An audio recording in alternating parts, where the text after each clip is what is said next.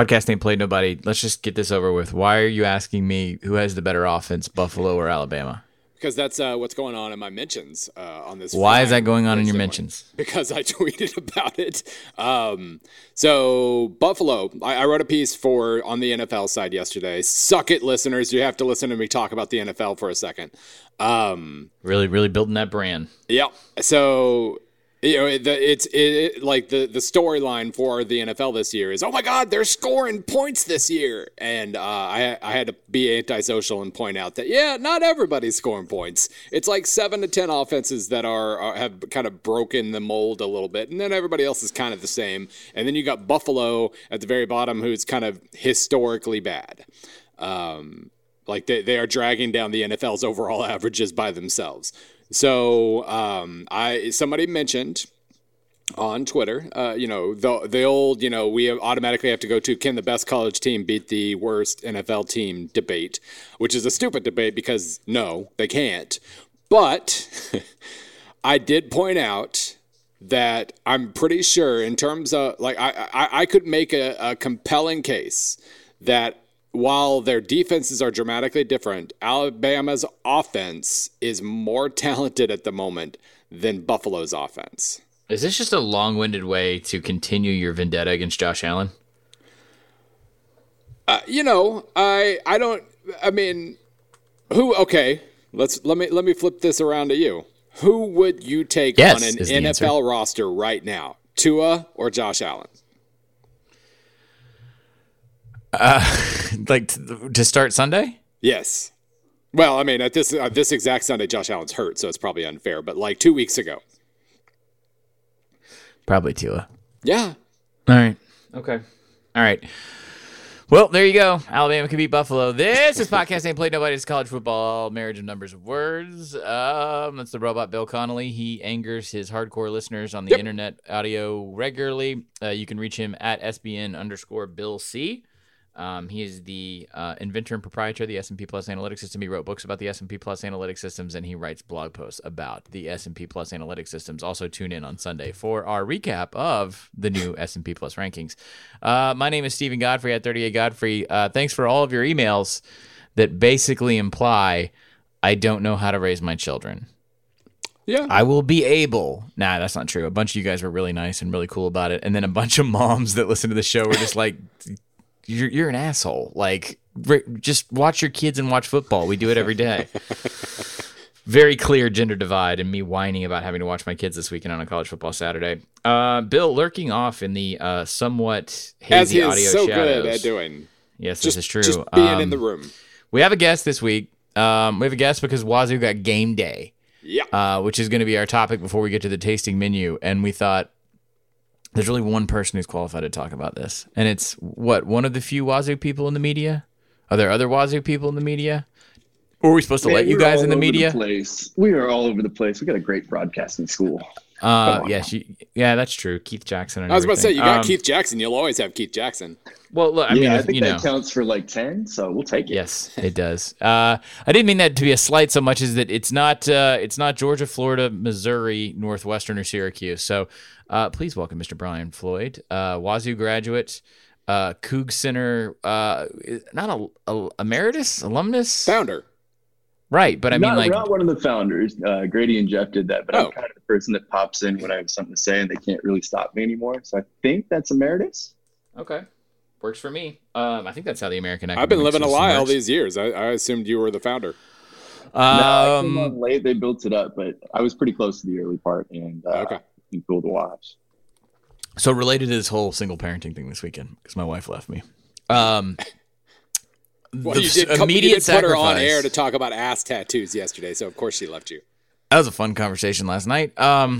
The first thing that's going to happen for a lot of people who aren't necessarily college age, rolling out of bed with a hangover and then getting ready to, beer bong themselves back into functionality, maybe a little Juul. I think that's what you kids are smoking these days. You make sacrifices on a college football Saturday in your viewing schedule because you have to. Adulthood just creeps in like the just inevitable thrall of death that it is. And Bill and I both agree, and I think Floyd does too, that you end up sacrificing ESPN College Game Day because you know you're going to watch games for about 12-ish, 8-ish, maybe 6 hours, whatever. Game day is the first thing to go. However, this is a program that I don't know if we endorse Game Day so much as we recognize its power and influence in the industry. On top of that, it became its own sort of like ecosystem and self-sustaining brand and whatever you want to call it. And I always argue they have a lot of influence in, I think their selection of stories and what they cover as a media entity influences the entirety of the sport. And along the way, whatever the show is, entertainment, sideshow, talk show, news program, whatever, this whole Washington State flag thing evolved. And I think most of you listening probably don't know the original story, but it's one of those things you've just come to accept. You don't know why it's there, but you expect to see it every week if you watch the show. So let's start there, Floyd, because there have been so many times where back when I was doing like week-to-week coverage of games, going to Clemson, going to Auburn, going to wherever, I would see old Crimson if I was at a game day game and I'd like, hey, look, there it is. And you'd be like, yep, of course it's there. Just start there and explain how this whole thing got started and why it became part of the Wazoo identity. Yeah, the abridged version it's been going 15 years now. They started it in 2003, I believe. I think it's just a little bit over 15 years this weekend. But coming into that season, Washington State was coming off its best 3-year stretch probably ever. They had 3 10-win seasons. Went to a Rose Bowl in that, just kind of all of that stuff. They were really good. And they wanted a little bit more recognition because it's really hard to get that in Pullman, Washington. You're just kind of tucked out there. So you can be really good. People kind of recognize it when you are, but they wanted to kind of force game day to come to the most remote place it could in a way. This also kind of the funniest side of this coincided with the beginning of just a awful drop off for Washington State. Mike Price, if you remember, had left after that 2002 season and went to Alabama for a hot second before wandering off somewhere else. Strippers. So they started this game day campaign and this way to get game day to Pullman in probably the most Wazoo and stubborn way, just waving a flag every game day until someone showed up. But that coincided with Washington State just completely going into the tank. So right off the bat, throw away about 10 years of game day possibilities. It wasn't even in the cards once you got past those first season or two of Doba. And then since then, they've kept going, hit big landmarks, and we've had a bunch of close calls, especially as the Leach era kind of began. There were a couple times, including last year, where game day had said that it was close, and it's been a really interesting thing to watch. Fans would get excited about the flag and about the potential of game day coming. There were so many near misses that by the time that this happened now, people assumed that game day and was like the Sonics where they just tease Pullman and never actually show up. That's how jaded they got. So the sequence of events it took to get game day this weekend even was kind of funny. Washington State actually had to not play, so they could not screw up anything. And then they needed help from Oregon to beat their Washington State's other rival, Washington, to do it. And as y'all saw, they needed a blood week to get game day. They needed people to just bleed out above them in the ranking. So in a very weird way, everything finally came together. And then it hit on the 15-year anniversary. So it was weird to watch on Sunday. It was a lot of no way they're coming. And then just an explosion like I've never seen from Washington State fans before. Where were they supposed to be this week, if not Wazoo? Just without looking at the schedule we're about to go through, was there one game or like a couple locations that we just assumed that they would be at? I actually can't remember where they were looking. I think there were a couple of places that people were worried about, but honestly, like game day choices are kind of a black box. They get to pick where they want to go. And so anything we were doing was guessing, but it's kind of the fans feeling like they want control. Like, okay, we need this team to lose, so we're going to root for that, and this team to win. But I don't even know how much it would have mattered. We did probably need Oregon to win. Yeah. Yes. And my assumption is, so just right off the bat, Michigan State, Oklahoma at TCU. Maybe if TCU, I don't know, because OU's got a loss too. TCU's already lost to Ohio State, and then they lose to Tech. So maybe. I mean, the biggest game of the week is Clemson-NC State. So there could have also been a factor of we go to Clemson a lot. But then after that, I'm not sure where it would have been. Nothing really jumps out as an obvious choice.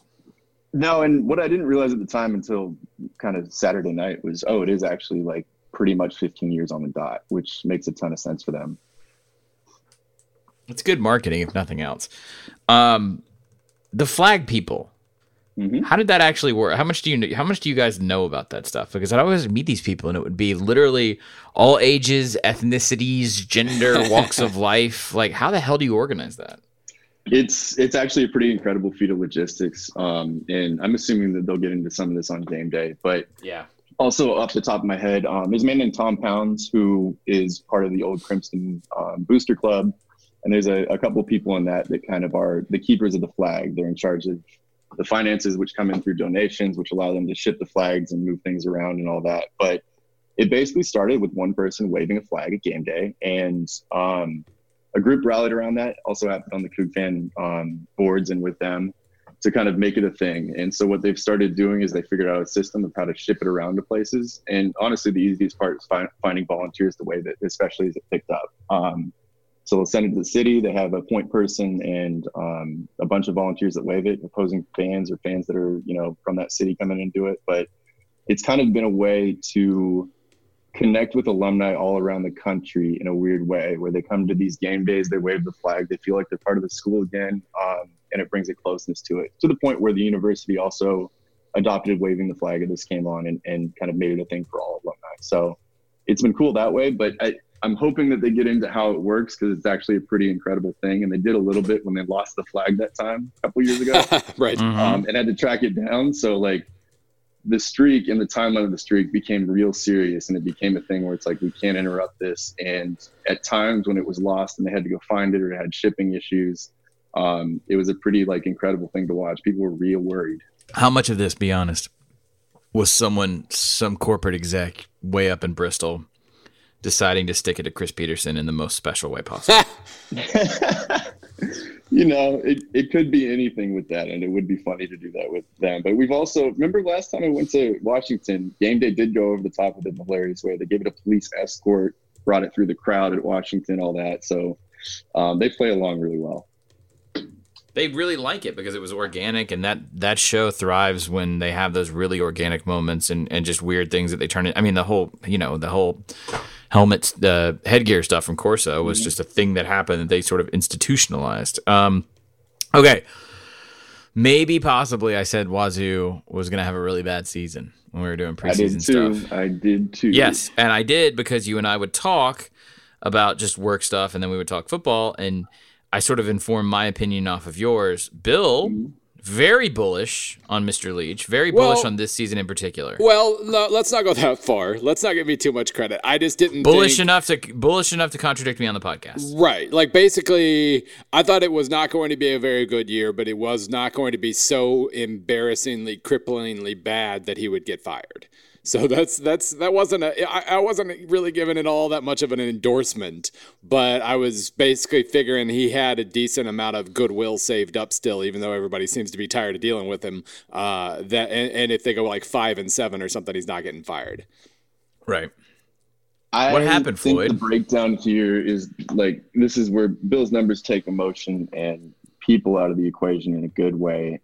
My thought on it, and what I shared with you too, was there was a lot of changes, a lot of things happened in the offseason that could have been pretty damaging to the people and players around the team. And so I kind of went into the season going, I don't know how this will go, or if they hit adversity early, I don't know if it's going to slide off the rails. And honestly, to their credit, none of that happened. They took an incredibly awful and difficult situation at quarterback with Tyler Hilinski taking his own life, and found – they kept moving on the football side and found, a quarterback to take them through this season. He's been, really good on the field.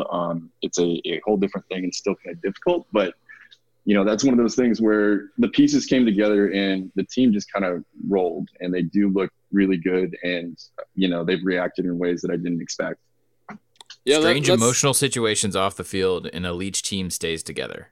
Just want to put that back in a complete sentence. And by the way, to your friends at Coug Center who might be listening to this, who think that my numbers are designed, or they're not designed to. They are. what's the best way to phrase it? They're not designed to account for how Washington State is good when Washington State is good.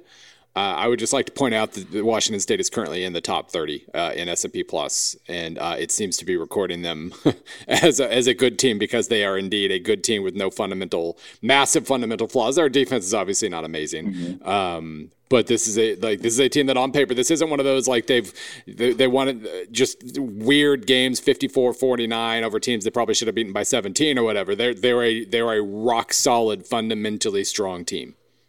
This is the best offense I've seen at Washington State, just visually even, but this looks like it should. It looks like an air raid. They're running it really well. Minshew is a very good quarterback for this system, and he obviously knows it well. And that's also a kid, too, who, he was going to go sit at Alabama and just be a backup this year and then become an analyst and hopefully go into coaching. Given the opportunity to go into air raid coaching, perhaps, he's really thrived in this. He knows the system, he knows it well, and he can make it work for him. And when the air raid is working, it's beautiful. It's just really fun to watch. Floyd, can you?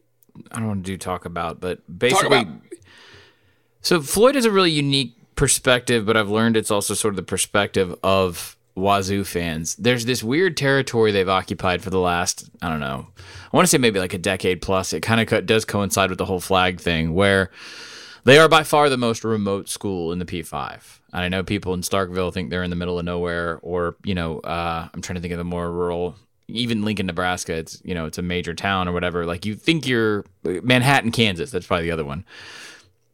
Pullman's the middle of nowhere, and it's tucked up in the corner of the nation. Wazoo is both acutely aware of what they lack, what they're limited to do, and what they can possibly accomplish, but at the same time, a kind of hope springs eternal. It's a weird, almost like appropriate level of fandom. And it's so rare in college football, especially, where I don't think anyone in Pullman is expecting to compete for national championships ever. But there is an expectation that they can be good and surprising and different, and they're very much at home with that. And it's rare that you see a fan base that's so comfortable with its own correct identity. Now, maybe I don't want to speak for the entire fan base. I'm sure there's some people out there who think you guys should be in the Rose Bowl every year, but every fan base has one. I think a lot of that comes from Mike Price. Mike Price kind of set the standard, and the way that he did it kind of trains you to expect a certain thing. Price had his system. It was single back. It was fun. He would spread guys out, spread the ball around, and that really worked, and it gave everyone an identity, and there was a lot of winning there. At the same time, we all kind of recognize that it's going to be hard for Washington State to pull in the kind of resources that other schools do to really build a kind of system predicated on talent. It's a system predicated on scheme that works at Washington State. That's why Leach is working. Perhaps that's why the couple coaches before him didn't work and didn't have as strong a system and scheme and identity. But I do think that fans have kind of expected, our top level is maybe those 3 10-win seasons. That was probably as good as it was going to get. And even then, I think there's a little bit of disillusion. You can't replicate that again in the same ways. But I think our fans are smart enough to understand where some of our limits are, even if the fan base still desires for more. It's just going to be difficult there. You are 5 hours from Seattle and an hour and a half from kind of the next kind of major metropolitan in Spokane, and you're just plopped down in the middle of nowhere. It's always been hard, and there are old stories about Price and other coaches who would fly people into Spokane, drive them in an RV with the shades down so they couldn't see anything around them, and plop them into Pullman just because it's so remote. And, it's very foreign to plop a kid that's not, from kind of Washington State down there and say, here's the school. So I think that's an acknowledged thing. At the same time, we lean into it too. People are proud of Pullman. That's exactly how my wife took me to North Louisiana for the first time. One other thing about this. Washington is like a national power now. Mm-hmm. But not, but sort of, right? Made a really good hire. We've said the right hire, the right coach who wanted a very particular type of circumstance at a P5. I'm sure there's plenty of vitriol, and I'm sure there's plenty of gnashing of teeth when Washington goes to the playoff, even though they get killed by Bama. But Wazoo hasn't really changed who they want to be and what they want to do and all that stuff because you suddenly see a rival jump up, and that also is increasingly rare in the sport. I think that's a bit of a sore point with Washington State fans too. For all the good that Leach has done and all the good seasons and stuff like that, Washington's been a struggle. And for the longest time when, Washington State was terrible, that was the season. You'd go, 1, 2, 3 wins or whatever. But if you won that Apple Cup, you were happy. If you could top Washington, great.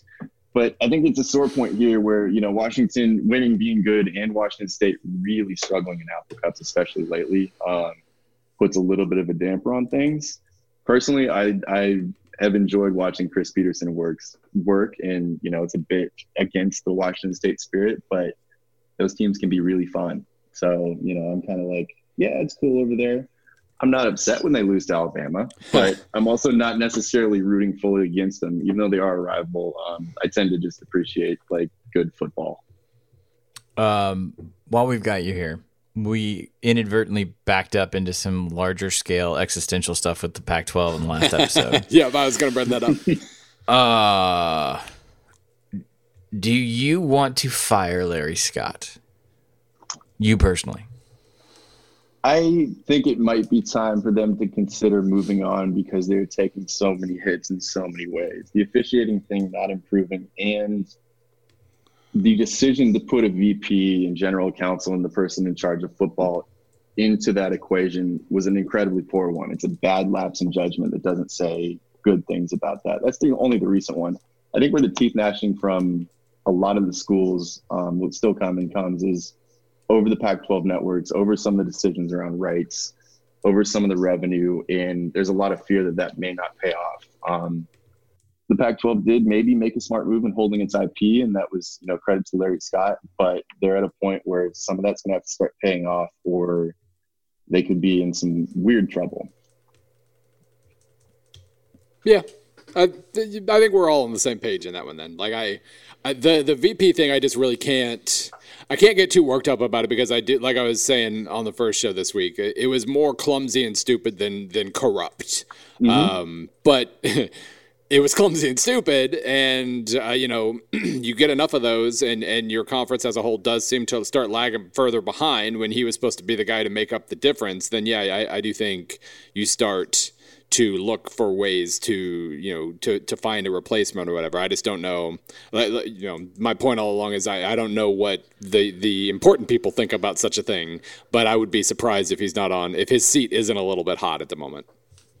I think it's been tenuous for a while, but the split is what you'd expect in the Pac-12, and it's always been there. Some of the schools, Washington State's one of them, that have a little less means of their own and revenue of their own, have wanted more and haven't felt like they've gotten it. A lot of the bigger schools can be comfortable because they have a bunch of other sources, so that's a USC's and otherwise. Mm-hmm. And there's always been a split there between supporting and kind of undercutting at times. And so that's the interesting dynamic. And I think Larry Scott stepped on a bunch of rakes in recent weeks. It started with not being prepared to mm-hmm. talk about the USC hit against Washington State and just kind of vomiting something out that everyone else looked at and went, huh?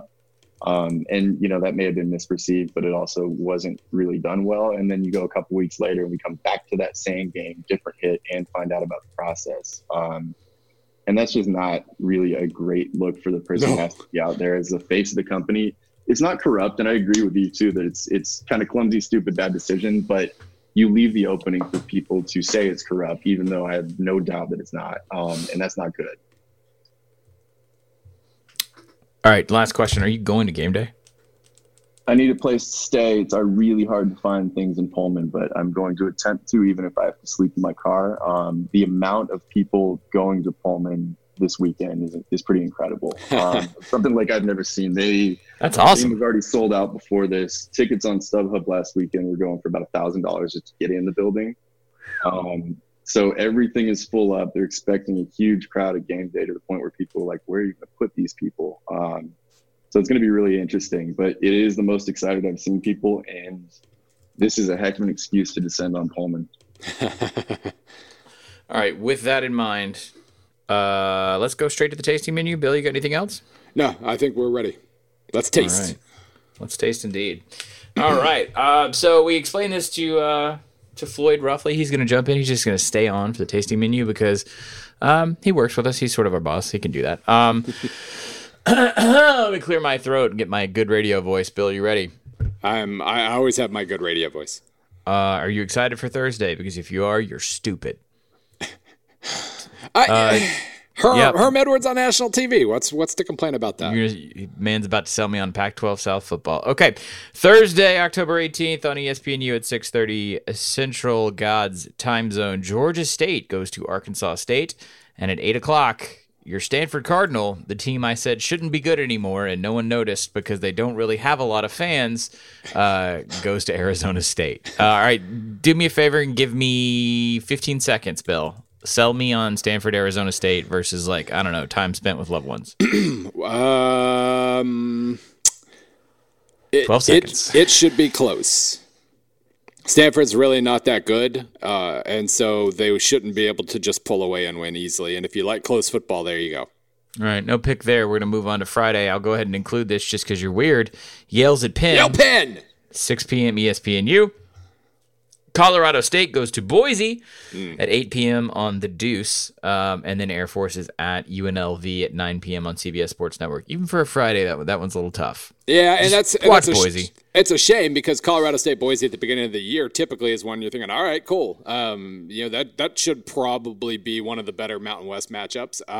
It is not. Although, Colorado State has won 2 in a row. I'll give them that. But they are, unless Boise State really doesn't dial in here, this is not going to be a very interesting game. All right, let's move on to Saturday. Decent amount in the morning, just in terms of volume. We'll parse the quality here in a second. We're going to go from 11 until, when does goal line start? At 2, so we'll do all those games. On ESPN at 11 a.m., Auburn goes to Ole Miss. Who would have thought that the probation-riddled, scandal demised program would be the more stable at the moment, but welcome to the SEC. Cincinnati goes to Temple at ESPNU at 11. Illinois is at Wisconsin on FS1. Maryland is over at Iowa on ESPN2. Michigan goes to Michigan State, 11 a.m. on Fox. I think that's your Gus Johnson screamer, if I'm not mistaken.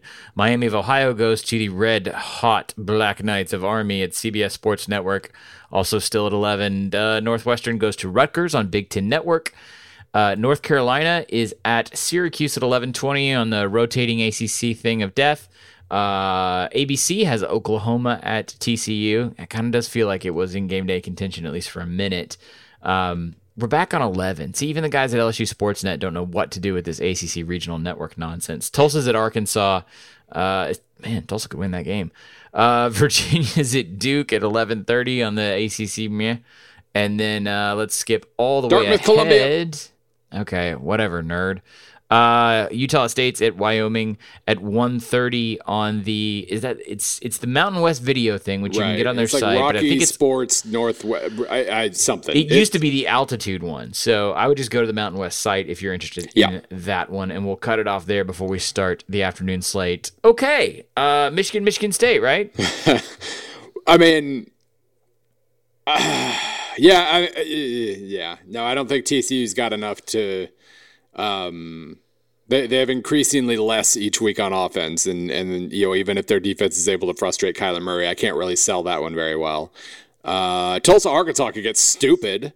So you know what? So could Auburn, Ole Miss, for that matter. Yeah. So wait, in this block of games, actually flip the question around a bit. Which game, if I want to sit here and watch either a trash fire or something stupid, is going to give me that? I think that's Auburn or Ole Miss or Tulsa, Arkansas. You will know after a quarter how stupid Auburn Ole Miss is going to be, because Auburn still has a defense and Ole Miss only has an offense. So it really is kind of like, irresistible force and immovable object on one end, and then resistible force and movable object on the other. Like, Auburn's kind of a head case at the moment, but if their defense is still playing pretty well, it'll be close and weird throughout. But there's a chance that Ole Miss is able to just jump right in there and get up 17-0 immediately. Then that becomes kind of a different kind of trash fire, because I'm not sure what Auburn would do at that point. I don't know where their head's at. If can I do predictions? Deficit. I think Auburn scores over. I'm gonna say 28 or more. Yeah, I'm gonna. If you're gonna like ask me to bet the house on something, I'm gonna assume that Auburn's offense isn't as bad as Ole Miss's defense. So yeah, probably go that way. But it is like it's a 1.1 point game according to S&P. So it really is one that could go in a lot of different directions. Anything on Oklahoma TCU? I didn't see much of the Texas Tech TCU game, but I do know that Texas Tech like taped together 3 quarterbacks to establish one stat line and still was able to win that game. Mm-hmm. I would assume this is a riding of the ship for Oklahoma and not much in the way of a viewing experience. Yeah, the fact that it's in Fort Worth, there's a chance that maybe the atmosphere gets going if they can keep it tight early. But I just at this point, TCU's offense. I mean, they haven't scored 28 points since Ohio State. They scored 16 against Texas, 17 against Iowa State. Both of those are pretty good defenses. 14 against Texas Tech's a bad look. Your boy, I realize, is doing pretty well in the second halves of games at least. But put respect on that man's name. That's right. But I just don't. I don't think they can. I don't think they have the big play potential. I figure OU. I don't know if they're going to get a permanent Ruffin McNeil bump by any means, but I figure first week they will. I was going to mention it'll be interesting to see what they do on defense. If not for just a couple early drives. Yeah, I mean, I figure they'll be a little more sturdy in terms of like running a nickel-ish type defense, and I figure they'll be more aggressive. Ruffin's pretty good at that, but TCU going to break 20 on them? Yeah. I would say 20 is probably safe. They might give up 55 is the problem. All right, so clearly the football game pick here is Michigan at Michigan State, and as we talked about on the last episode. Dumb luck abounds when Michigan State plays really, really good rival teams in conference play. This blew my mind, by the way. Which really just means Ohio State, Michigan, and Penn State. So, yesterday we were talking in Slack, and I've written about this a little bit before too, but this is only Jim Harbaugh's 4th year at Michigan. It feels like he's been there 16 years. Huh? About a decade, I'd say. Yeah, and so basically what this means is for all the rivalry losses that he has suffered, he is 1-0 in East Lansing. So, maybe it doesn't apply there. Who knows? Does he have a winning record against Michigan State yet? No. No, because he lost the other He sure doesn't, does he, Bill? Monsoons, yeah. Can Jim Harbaugh get over the hump of Michigan State? It's an Ann Arbor hump at the moment. He's apparently fine in East Lansing, but we'll see. I love talking about short-term trends. All about some trolling, but we'll have to move on. Michigan State, your football pick. There's a bunch of empty calorie trash fires. Low-key, Cincinnati Temple. Cincinnati take an undefeated streak in Temple. Yeah, we should certainly mention that because I was trying to sell the AAC West race the other day. But no, this is Cincinnati is not amazing, but they have been at least a little better than Temple this year. Temple has been very, very good though of late, so that could be a very tight game. I think it'll be defense heavy, especially especially by AAC standards. But it could be big and physical and power conference worthy, P6 worthy. Floyd, it'll be 9 a.m. your time. Even if you were at home on the couch, just give us a Pacificers response to a slate like this. Do you just have a coffee and then kind of flip through, or you just walk a dog and ignore it until the better games start on the next shift? It really just depends on my mood, but I tend to look at the nooners for y'all and the 9 a.m. games for me and just look for pain. So I might settle in and just settle in and watch 2 Big Ten teams just kind of swinging each other, Maryland, Iowa, or Northwestern Rutgers, just because I don't want to start off my day with a increased heart rate or anything else. So I'm just going to sit there and watch stupid is kind of what I look for early. And then transition to good as the day goes along. You want to watch a snuff film that has a lot of dialogue. Pretty much. And usually, watching fullbacks run through defenses, things like that. So the early games are kind of the settle in for the day, and then we'll work our way to good things as the night goes on. Whew. Well, I don't want to kink shame, but no, thank you. Let's move on to the afternoon slate. Billiam, starting with stupid goal line at stupid 2 p.m. We'll jump straight into the CBS game because this is not a game. This is just yet another dumb move by CBS to prop themselves up with traditional rivalries. How fast will Alabama-Tennessee not be an affair, Bill? How fast? What? One drive, 2? Well, I mean, they could literally Alabama, they could score the first 2 plays on off, get the ball first, score the first 2 to 3 plays, and then score again on defense in the next 2 to 3 plays. Mm-hmm. Yes. And then that's it. Then turn it off. Yep. You idiots. I hope. I think it would be Alabama needs to be tested at some point. Well, it ain't happening Saturday. I know. I'm interested in, like, Tennessee attempting an onside kick and recovering it, and like getting a field goal out of the drive or something. And then Alabama scores in 2 plays, but then Tennessee kicks another field goal, so it's at least like 7-6 after the first quarter, because that crowd is going to be trying as hard as it can to talk itself into that. Okay, real quick, I just want to workshop. I just want to workshop something with you guys. Okay. Okay. Theoretically, I skip the plans for Saturday. I call Tennessee as soon as I get done here, and I say, "Hey, can I get a press pass +2 for my 2 photographers?" Okay. I drive the boys over. All right. Give them a couple coloring books, maybe like an Amazon tablet or something, and I just have them and me in the press box for this game. Here's my question. Is it really distracting for this game? Couldn't everyone really get their job done if I took my 2 children under the age of 4 into the press box for this game? Like, what are a couple kids running around really going to distract you from in some 56-7 affair, right? No one's really going to notice, right? Okay, moving on. All right, Coastal Carolina goes to UMass on that stupid 11 thing that we still don't know about, and please don't at me. It's a meme. We know what it is. Colorado goes to Washington, 2:30 on Fox. Houston goes to Navy, Reeling Navy. CBS Sports Network, 2:30. Kansas goes to Texas Tech, 2:30 on FS1.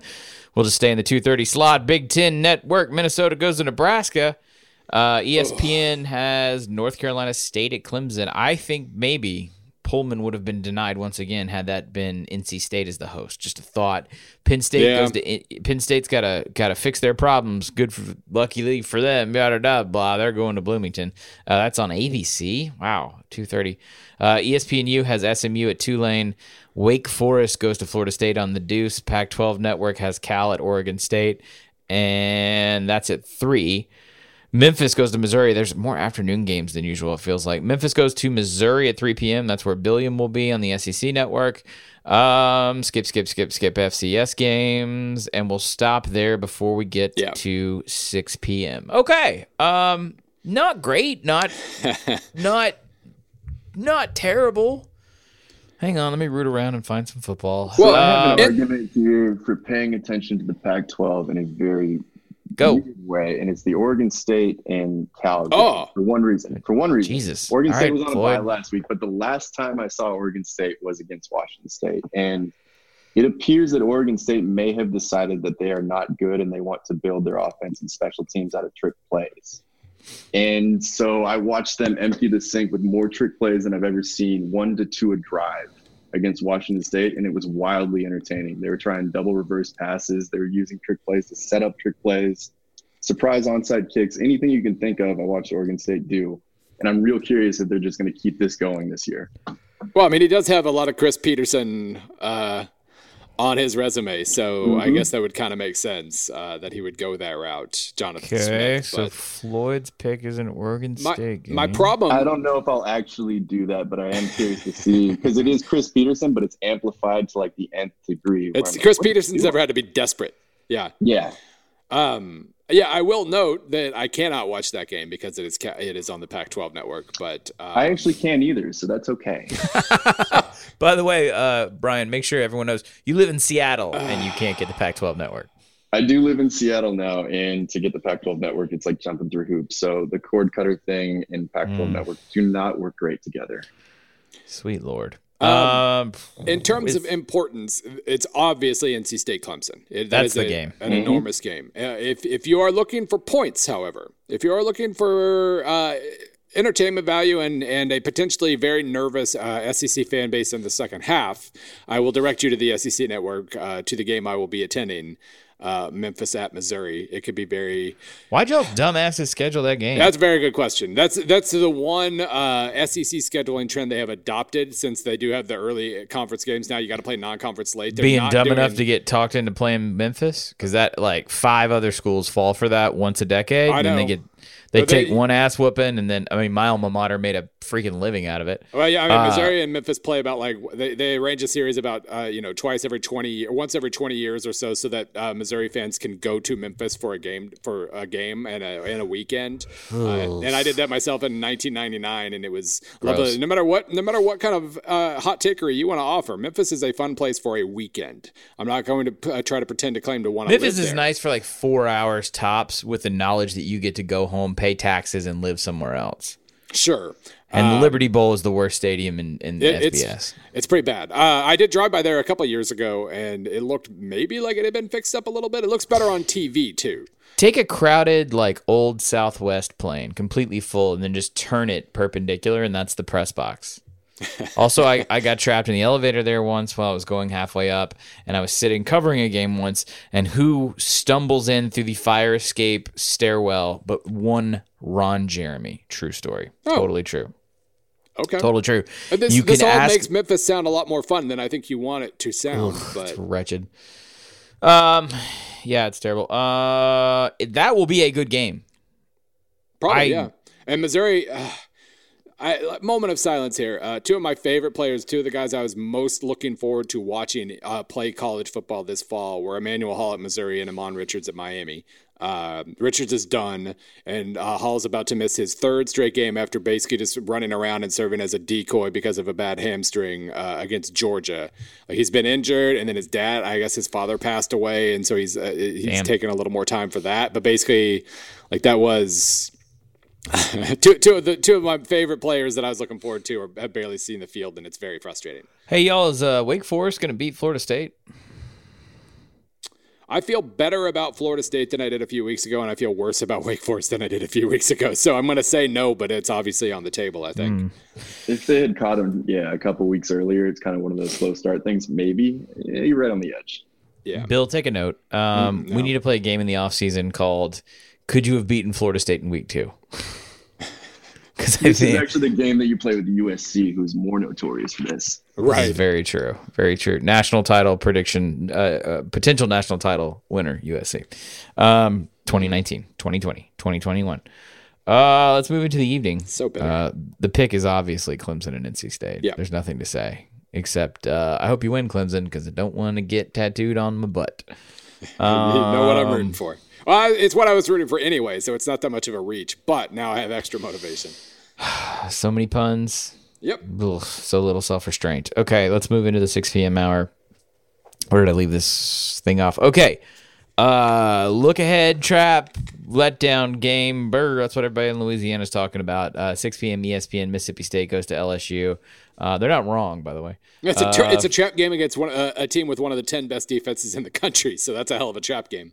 Up yonder in the parish I got married in, ULM hosts Texas State on ESPN Extra. UCF goes to ECU.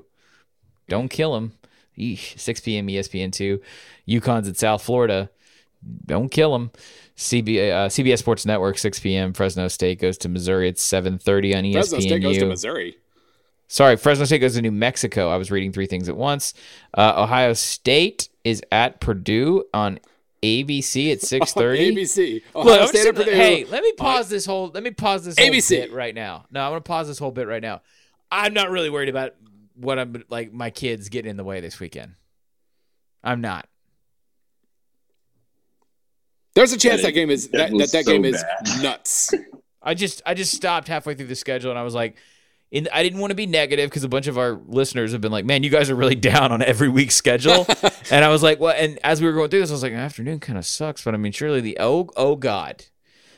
So the game to watch is Oregon at Washington State, as we've discussed earlier, 6:30 on Fox. Vanderbilt's at Kentucky at 6:30 on the SEC network. USC's at Utah at 7 p.m. on the Pac-12 network. This is the whole schedule, y'all. Arizona's at UCLA at 9:30 on ESPN2, and the last game is San Jose State at San Diego State on CBS Sports Network at 9:30. We can dig through the bargain bin in a second for streaming picks, but like, geez. I don't want to speak ill of the Oregon Wazoo game because it's going to be really fun and important, very, very important. All right, walk that out for a second. Well, the winner is the Pac-12 North favorite potentially. That sounds pretty important. God, it's so crazy that we're not talking about Stanford and Washington in that context. Right, and I mean that still matters. Obviously, you know, whoever wins this game is the favorite, but then they have to keep winning, and there are plenty of potential. When you've got a whole bunch of teams that are basically only top 30 or 40 and not like top 3, then there could be a lot of plot twists. But at this exact moment, the winner of this game will probably have the best odds of winning the division. And again, this isn't a Washington State team that's kind of smoke and mirrors or whatever. This is a legitimately strong Washington State team that I think I have favored, if I remember correctly. Let's see, Washington State, by 3.5 or 3.1 over Oregon. And that's dead on the line right now, too. So, I mean, Pullman's going to be just a crazy house. That game is going to be fun as hell to watch. It really is. This one has the potential of, like years back, Oregon picks up a big win and Washington State just decimates them the next week. That was the really old Joey Harrington years where they went to Michigan, had a great win, got a big program building win, and then Washington State put up 55 on them. I don't know that it's like that, and it's an interesting matchup, but I think Washington State fans feel pretty decent about it. And Oregon's got some injuries. Washington State should be able to move the ball around on them.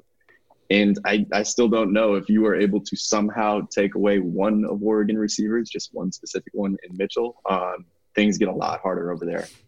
Yep. No, I this is a game I expect. Well, not expect like, blue chip pick of the week or something like that. But I mean, I would expect more often than not that Washington State wins this game. And I mean, and again, if you got a fun night crowd in Pullman and Washington State's beating a ranked opponent, that sounds like a really fun evening. And, I love and I hate that Ohio State Purdue is the ABC game, because on the off chance, there's like a 1 in 3 chance that game gets nutty and weird and is a very big, still very much in the balance heading into the fourth quarter. And if that's the case, like having a big primetime event at a school like Purdue, as opposed to a school that hosts like 3 primetime ABC games a year, that's where you really get just an intense crowd, and it could be a whole lot of fun. There's also a chance that Ohio State's up 21-3 after the first quarter. But when you've got Oregon, Washington State to fall back on, and you're not relying on Ohio State, Purdue for all of your entertainment, then maybe that's okay. But this is just in terms of name brand guaranteed action, this is a thin slate. Yeah, extremely thin. Oregon, Washington State, you got 2 teams that are playing fun football right now. We saw that last week with Washington, Oregon. They're really entertaining games, so hopefully that delivers at least. I mean, the eyes of the sport are kind of on that game. I mean, this is potentially the most exposure Wazoo's had in a very long time. It's really good when you give Pullman fans, 10 hours to kind of get ready for that. Now you're just and you have our fireball. Between fireball and the popcorn guy and all that, you have a recipe for people throwing up on themselves. It'd be really good. Yeah, for sure. We deserve at least 2 to 4, maybe 5 iconic gifts to come out of this game. I know it'll be so disappointing if we don't. Just based on the old math, I think that should be the yield off this bad boy.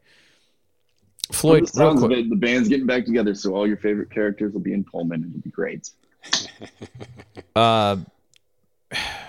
Before we, let's do the bargain bin, then I'm just going to ask you about Fireball to close the show out. A real professional operation we have. Be quick, because I'm going to have to Mac Brown you in a couple minutes. Ready, set, go. How many you got?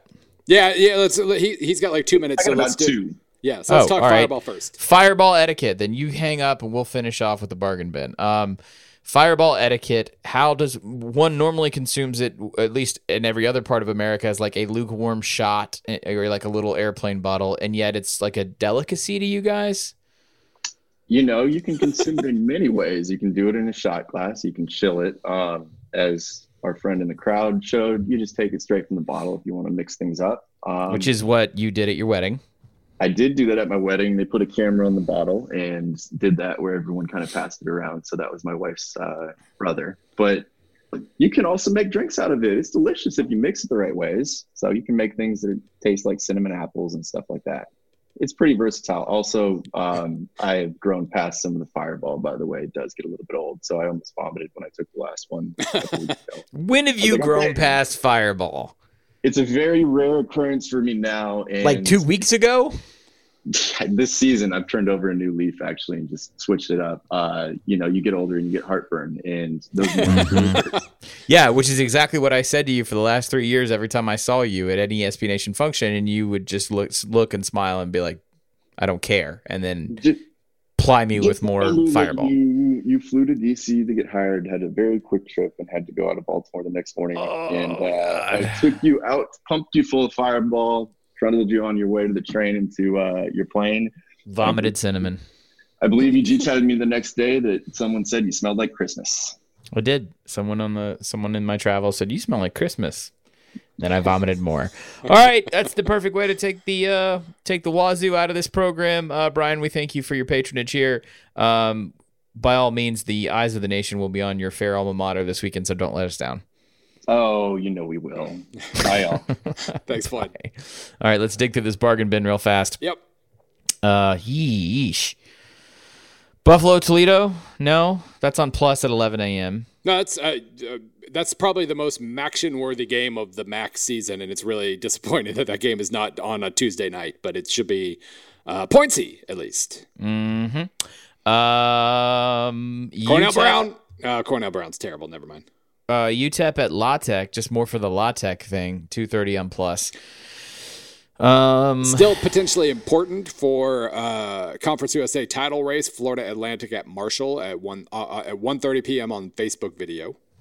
Screw Facebook, but App State continuing its reign of terror and destruction. 2:30 on Plus. They host ULL. They should win that game. And that's kind of it in the bargain bin, unless you got anything else. I can put in a plug on ESPN3 at 2 o'clock as well for Grambling Alcorn. That's kind of the best team from the SWAC West versus the best team from the SWAC East. So, that should be by all means. Well, actually, Prairie View might be the best team in the SWAC West this year, but that's another story. Ooh, note to self. North Texas at UAB might be that might be the best game of the day. That's at 6:30 on BN if you still get that. Oh, damn, yeah. Oh, wait, I think that one's just BN where you can't get it on Stadium Facebook thing either. No, it's just BN, yeah. Damn. Which I don't think I can get. Note to self, Tennessee Tech's at Tennessee State, so don't use Charlotte Avenue if you're in Nashville. That's it. By the way, we get Tuesday Sunbelt games start next week. On my anniversary, I might add. Troy at South Alabama. That's right, and then it flips over to Maction a couple weeks later, but... I like that they sprinkle a little Sunbelt in there. I'm a fan of that. Big time. Not?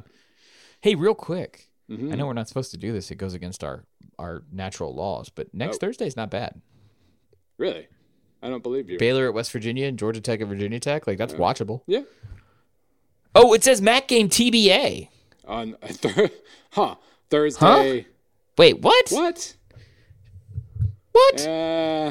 LSU Sports, what are you doing? LSUfootball.net, explain yourselves.